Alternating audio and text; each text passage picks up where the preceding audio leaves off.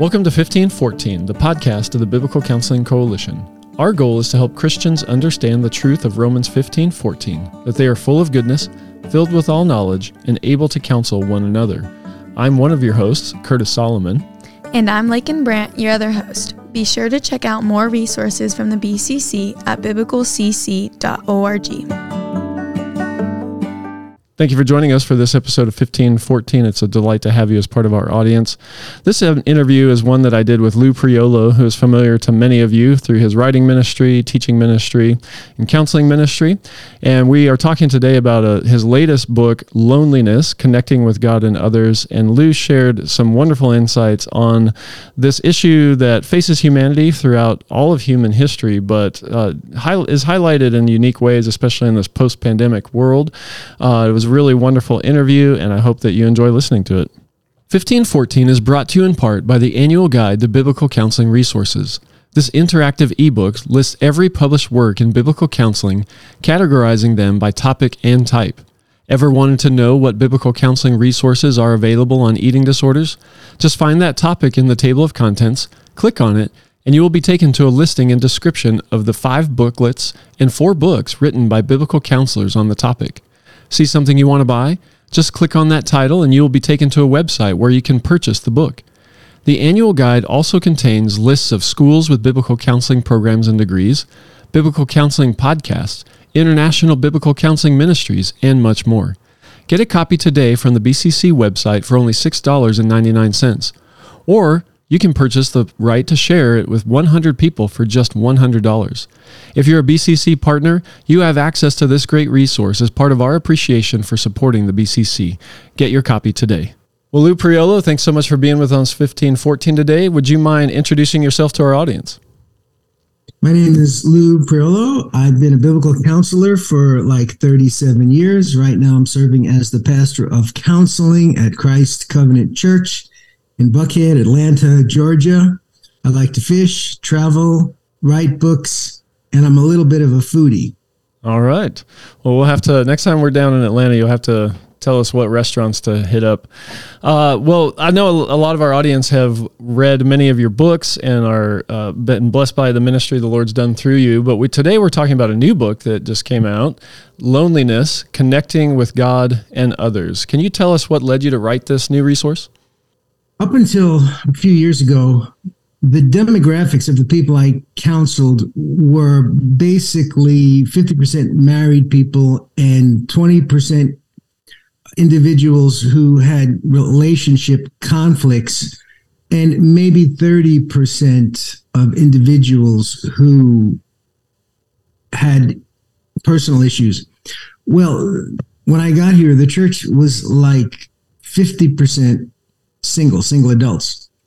And so I became increasingly aware of how prevalent loneliness was. And although I had written a little bit about it before, I just realized that we needed more biblically based material to help individuals identify loneliness and, of course, to offer them solid help and hope from God's word. So as with pretty much all of my books, I mean, I try to write books that address issues from a biblical perspective that have not been written before by someone else. And so this was a need.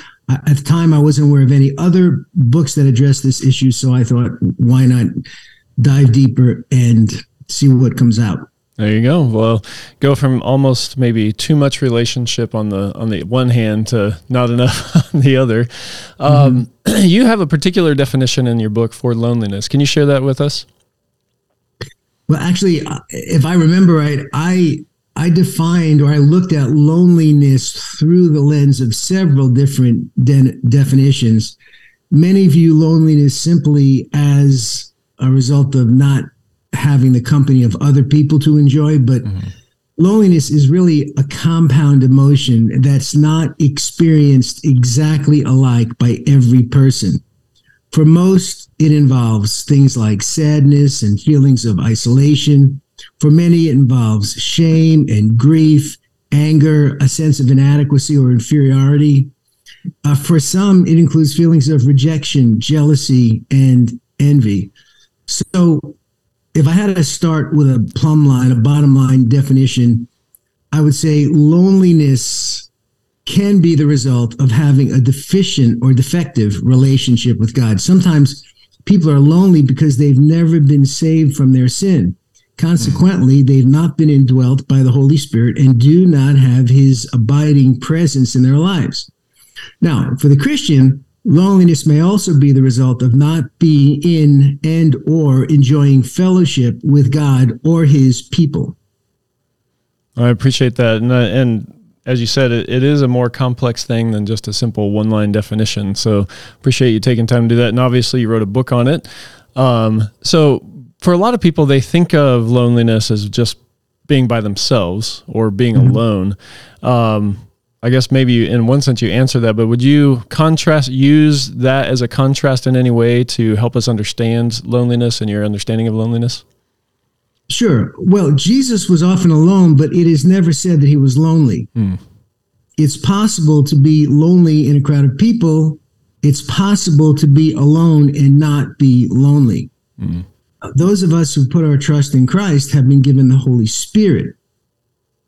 He's there to comfort us, to assist us, to intercede for us, to guide us, to convict us, to teach us, to enlighten us, to sanctify us, amongst many other things, to empower us.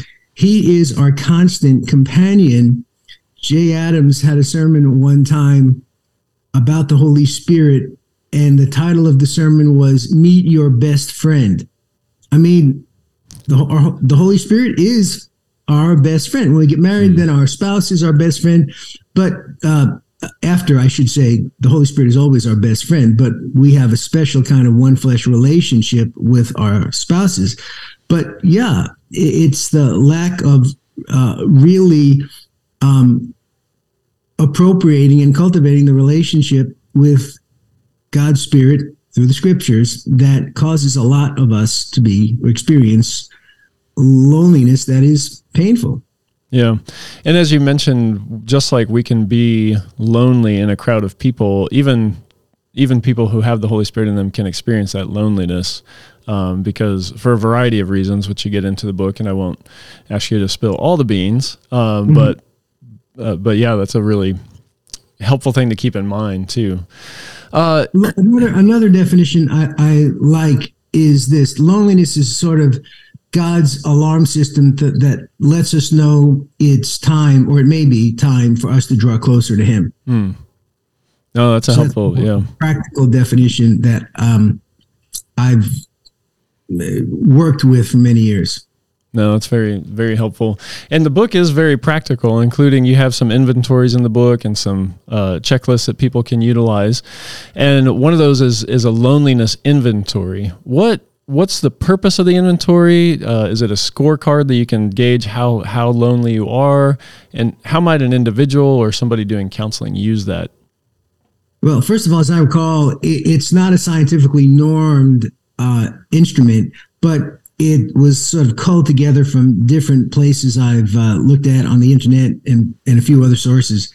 So the inventory can be useful in that it will identify specific elements of loneliness of which the reader might not be aware. So it sort of serves as an opportunity to realize, well, I'm not as lonely as I thought I was, or maybe what I thought was something else really is loneliness or the result of loneliness. So it's just the ability to put your finger on and maybe even look at loneliness through the lens of scripture a little bit more.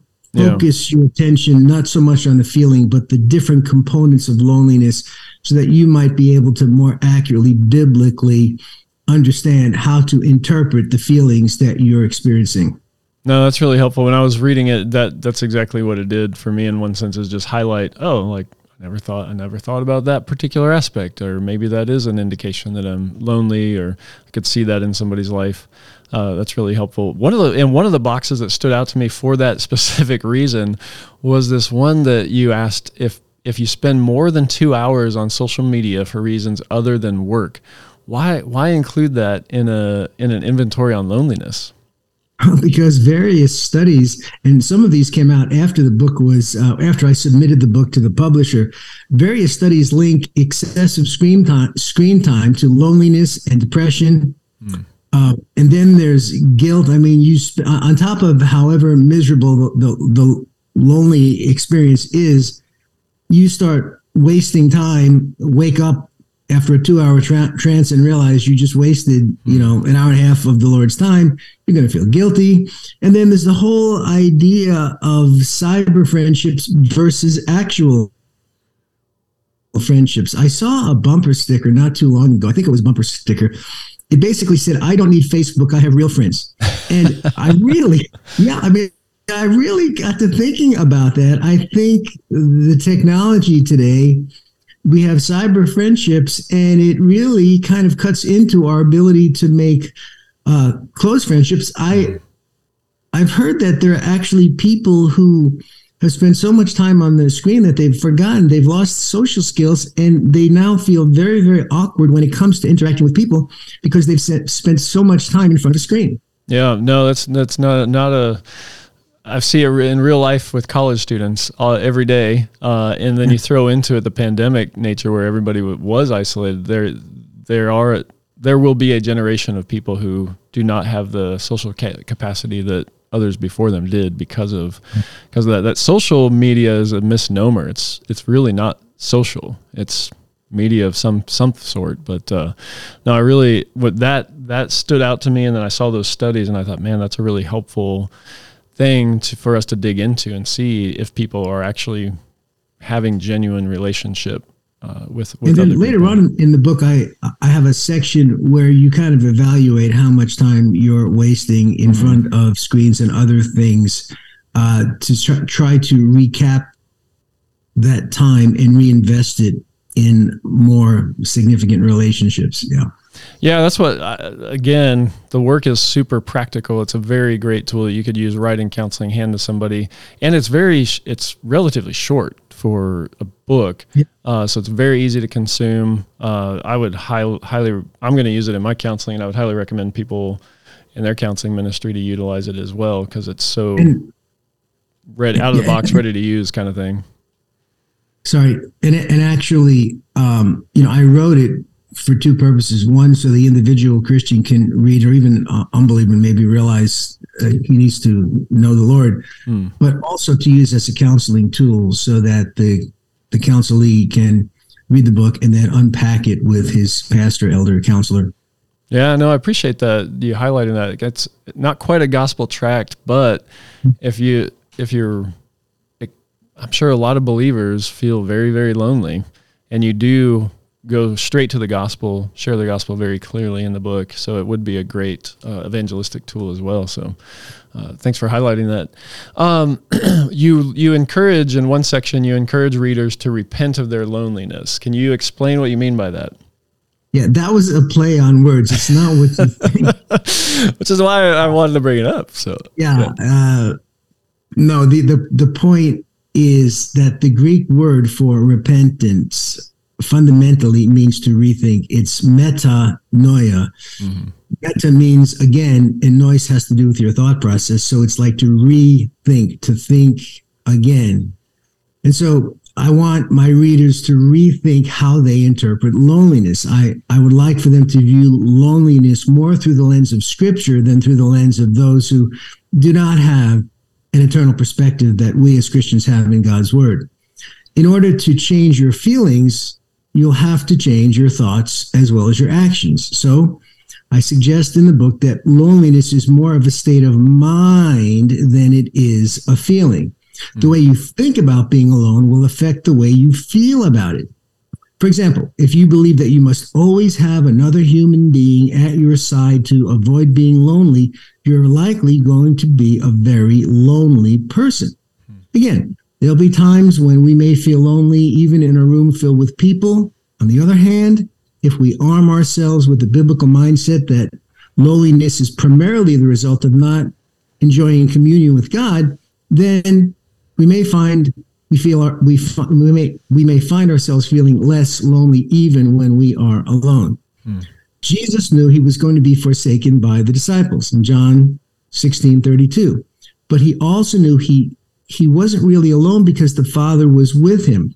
He viewed being left alone and being alone as two different things. His mindset was not, I will necessarily be lonely as a result of being left alone, but seems to rather have been, as long as the Father is with me, I will not be lonely, even though all forsake me. Of course, then that was that moment when he cried out, Father, why have you, my God, why have you forsaken me?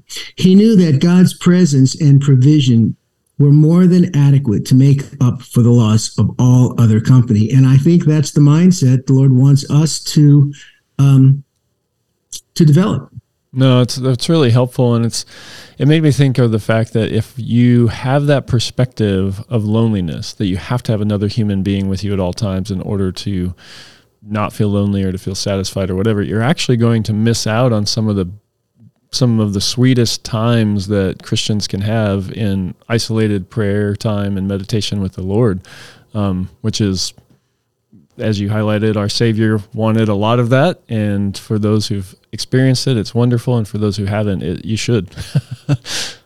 I don't know if I put it in the book. I probably didn't, but sometimes in counseling, I use the example of an umbilical cord. You want to have your emotional umbilical cord plugged primarily into the Lord, and then through other means, a spouse, people in the church, Christian friends, you have these like mini umbilical cords where the Lord himself ministers to you through other individuals that he places in your life. But you don't want to put the cart before the horse. You don't want to look more, you don't want your primary umbilical cord plugged into a person more than the Lord. Now, yes, when you're married, of course, your spouse has the biggest section of it. But the point is, you need to look at God as the one who richly gives you all these things to enjoy, and not put the emphasis on the wrong syllable, so to speak. Yeah, no, I appreciate that. You list a number of factors in the book that could be contributing to somebody's loneliness. And again, I don't want you to go through all of them, but could you just highlight a couple so people get a taste of what they might get when they read the book? Well, one I basically already mentioned was that you may be lonely because your relationship with God has been interrupted, impaired, impeded, or otherwise hindered. Could be that you're experiencing a transient lifestyle. 25% of the U.S. population moves annually. And this is something we can't do much about. The most important thing we do probably is to find another church before we move and make sure we have community there. Amen. It could be that you're living an isolated life, a separated lifestyle. It could be that your relationship with those close to you have been broken by illness or death or divorce or some other isolating event or series of events. Some people are lonely even in marriage. They're lonely because they have a spouse who will not communicate to them. Some people have a strong fear of being rejected and insecurity, if you please, that keeps them from getting close to others. Sometimes we're lonely, like Jeremiah, because we're suffering for righteousness' sake. And then there's one that I saved till last that a lot of people don't want to talk about, but sometimes we're lonely because we have patterns of unbiblical thoughts and motives and attitudes that are off-putting to others and consequently contribute or exacerbate our loneliness because we kind of repel people rather than attracting them. Well, no, those are... You could almost write a book on each one of those things. And I know that you do write a section on each to dig into them more and more. So people, it's going to hit everybody differently. Just like you said, people experience it differently. And all of those roots, some of them are going to land with particular people and others will dig into the lives of others. So I appreciate you sharing some of those and definitely for writing much more. In the section, what are cures for loneliness? The first thing you mention is learn to view loneliness more as a blessing than a curse. Can you explain that for our audience a little bit? Loneliness is a trial, and trials are unavoidable in this life. Right? It says in the book of Job, man is born unto trouble as the sparks fly upward. Think it not strange concerning this fiery trial, which is to try you. So we have to look at it as a trial, and trials are designed by God for our good. Consider it all joy, not if, brothers, not if you encounter various trials, but when you encounter various trials. So as Christians, you can learn to live with a little bit of loneliness. I'll often quote Philippians 4:13, in not only this context, but in other contexts. I can do all things through him who strengthens me. Well, you say that to people sometimes, and it's like, you've got to be kidding. You don't understand how hard this is for me. It's like, okay, then let's look at it this way. I can learn to do all things through him who strengthens me, right? If God says you must do something, then you can learn how to do it. He promises to give you the wisdom to do it. He promises to give you the ability to do it. He promises to give you the desire to do it. It's God who works in you to make you willing and make you able to do his good pleasure. And to the extent that your loneliness is the result of your refusing to compromise because of your faith, like by marrying an unbeliever or refusing to be in relationships with certain people who you know will cause you to sin, your suffering will be for the sake of righteousness, and you will be greatly rewarded in heaven. It's a lot. It's good. Thank you. One of the questions that popped up to me, which didn't come directly, it wasn't a direct thing from the book, but it just related to the concept of loneliness and relationship, is the way I phrased it could be a little bit weird, and so I'll explain what I mean, is we have a desire, I think, as human beings to be fully known and to fully know other people. And I think that's rooted somewhat in the fact that we want to have that close relationship with God, that walk in the garden, cool of the day kind of relationship. But in the context of your book and relationships and loneliness, what do you think about that idea? So we would not be able to have a relationship with God if it were not through revelation, right? Mm-hmm. Revelation basically means you pull the curtain back and reveal who you are to the other person. So we have in general revelation, God pulling the curtain back a little bit. We know a little bit about his eternal power, his godhood. We know that we're in trouble with him, but we don't know how to be saved. We don't know how to please God, right? It took special revelation. God had to pull the curtain back all the way and reveal himself to us so that we could rightly relate to him. So in a sense, revelation is a prerequisite to having a relationship. And to the degree that two people can pull the curtain back and reveal who they are to each other, to that extent, they'll have a close relationship. And of course, marriage is the most intimate of interpersonal relationships. So it stands to reason that husband and wife should be pulling the curtain back. It should, in fact, be naked and unashamed. But in other relationships, also, it takes a certain amount of self-revelation in order to experience the intimacy that a person would want to have a friend, to have a close relationship with someone. Yeah, no, and that's and kind of what we were talking about before. We can't fully experience that here and now. Like none of us, are self-aware enough to really open up our hearts to other people, and then it's really hard to fully know another human being.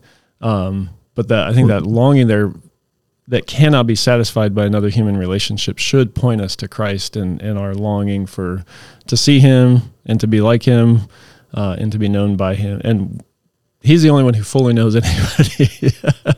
And unlike even our spouses and our children and our closest friends and our pastors, he doesn't misperceive anything. Yeah. He doesn't misunderstand us. He doesn't misjudge us. He is safe in the sense of he is not going to misrepresent us to himself or to other people. So it really is safe to reveal your heart, to pour out your heart before the Lord. Yeah. And that shows too, we were talking about it again beforehand. You mentioned that even Jesus was misunderstood by people. And I think with loneliness, part of maybe in some people's instances is real relationship takes a lot of work. I mean, you have to be patient with people. You have to be willing to be misunderstood. You have to have them you have to misunderstand people and then work through that. You have to risk losing the relationship. I mean, how many times as a counselor, bro, are you in there and it's like, okay, I've got to convict this person of his sin. Do I say it this way or do I say it this way? What's the balance between truth and love so that I don't, lose the counselee and he doesn't refuse to come back? But there's a sense in which you have to be willing to speak the truth in love, to risk losing or hurting the relationship if you really love someone. Yeah. And if you're not willing to do that hard work and you're not willing to take that risk, you're not going to have a real relationship and you're going to be lonely. You're not a real friend. The friend loves at all times, right? What does it say? Oh, I lost it. Faithful are the wounds of a friend. Yep. And deceitful are the kisses of an enemy. Yeah. Well, I sidetracked from our notes a little bit there, but it was a good conversation. Can you explain the concept? You had this phrase that stood out to me: be willing to allow God to choose your friends. Can you explain that? How should we as Christians choose our friends? Do we have simply a set of special criteria for those who are worthy enough to be chosen as our friends? Or are we willing to let God choose our friends based on what we can do to them, how we can minister to them? Are we selfish about our friendship and selective, or are we willing to, let God be the one to decide who our friends are going to be based on how we can minister to them? Now, again, I'm not suggesting that we lower our standards. The Bible says he who walks with wise men will be wise. The companion of fools will be destroyed, will suffer harm. So I'm not saying we should throw caution to the wind, but I'm simply asking in the book, have we somehow raised the standard for who qualifies as friend-worthy higher than the Scripture does? Jesus was a friend to sinners. So for as long as I can remember, I've kind of had this twofold systems: Category A friends and Category B friends. Category A friends are the friendships that I initiate, that I pursue primarily on the basis of how I might be able to minister to this person, to these people. I know I may receive little or nothing as a result from befriending them, like a bow of low-hanging fruit, these people all around you. And then there's Category B friends, and unfortunately, this is what a lot of people want. They want to forget Category A friends, and they want all Category B friends. Category B friends are the friends that I would like to have because I would like to be ministered to, as well as be able to minister to them. Now, these kinds of friends, admittedly, are fewer and harder to come by. And, they're sought out carefully with wisdom and much prayer. But we can't just only want to have people who are going to minister to us. And the cool thing about it is when you are willing to let God choose your friends based more on how you can love them than on how they can love you, often they will mature and they'll grow. And then they'll develop into Category B friends, and before you know it, they're ministering to you as much as you're ministering to them. And when that happens, more often than not, you have a lifetime friend. Yeah. Do you think this might be a conversation for a different day? Because it's not, I don't remember if you addressed it in your book, but I know our audience, many are counselors, and not with everybody, but occasionally I've seen the other side of the spectrum where the only people that people are interacting with are people that they are pouring into. And so they only have Category A friends, and they don't have any Category B friends, or they don't even feel like they need Category B friends. Do you want to throw some conversation into that? Avoid extremes at both ends. Being out of balance either way is going to be a problem. And that oftentimes is a matter of fear. They don't want people to get too close to them. They don't want them to reveal their heart. Could be a matter of pride. But yeah, having exclusively Category A or Category B is problematic. Yeah. Well, you do need people to pour into you. Yeah, no, absolutely. And I think I pray for a number of friends who I think struggle in that department. So there's another book. Sorry. I was just going to say there's another book for you there. What I sometimes say to my counselees, you may have done this too, is look, I'm just one beggar showing another beggar where the bread is at. I'm giving you counsel today. In 2 weeks, I may be coming to you for advice on something. Yep. And I think that's the way we have to look at it, to avoid this I'm the professional counselor. I have all the answers. No, I'm just a guy trying to help another guy or gal figure out how to apply the scriptures to their lives. Yeah. Amen. Amen. So part of having a good relationship is being a good friend. And you have a section in there that talks about growing in that way as well. So how would you encourage people to honestly examine themselves and be sure they're growing in the characteristics that make them a godly friend? Yeah, again, let me say that this is something that a lot of people don't want to consider. Could it be that I'm lonely because there's something about me that's off-putting to other people, something that's changeable, some offensive kind of sin like pride or fear or selfishness or worry or self-pity or suspicion, jealousy, contentiousness. So I go through those in the book, and then I talk about the kind of qualities that are that others often want for their friends. Developing humility, sincerity, transparency, tolerance, faith, joy, even appropriately expressing affection, being appropriately affectionate. Yeah. No, that's helpful. So these are the things that I ask the readers to consider as they're trying to understand loneliness through a biblical lens. No, I appreciate that. There's the good amount of time in the book on that, just being the kind of good friend as well as knowing the kind of friends to look for. Any last thoughts? Any questions you wish I had asked that I didn't? Anything else you want to pass on to our audience? The only thing, I don't know if P&R told you, but the publication date, there was some kind of a glitch with the printer. So the publication date has been moved from March 1st to March 28th. So I know you can order the book now on Amazon, but it will not be available until the end of the month.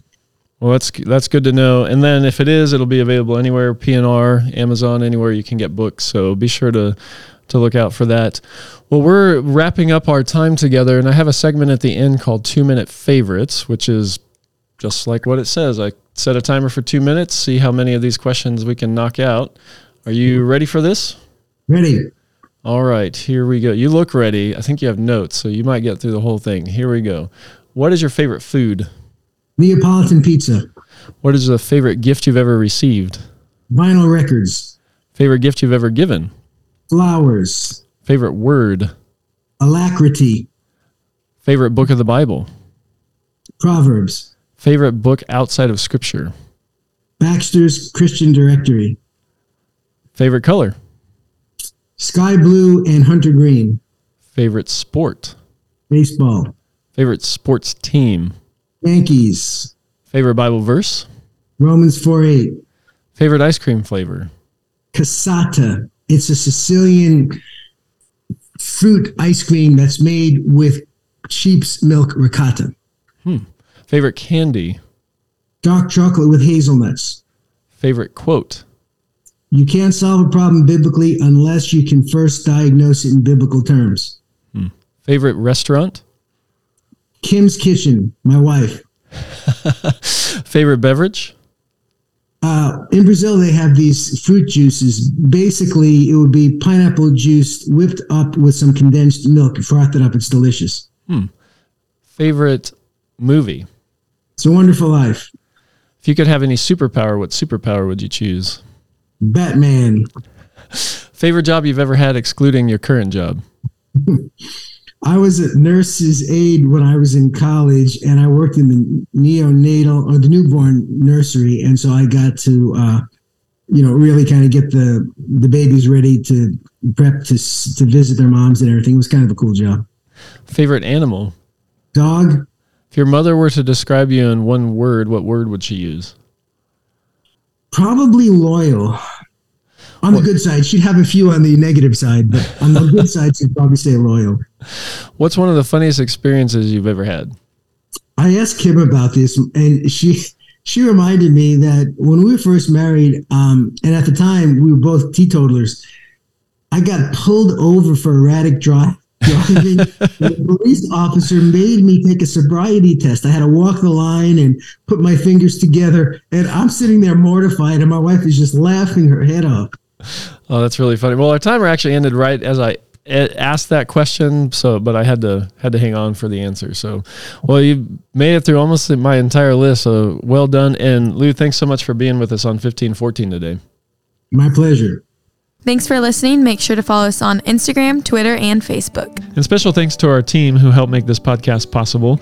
My assistant, Rebecca Mullins, helps coordinate these interviews, and our podcast engineer, Caleb Lau, does a great job editing and putting everything together. We look forward to you joining us next time.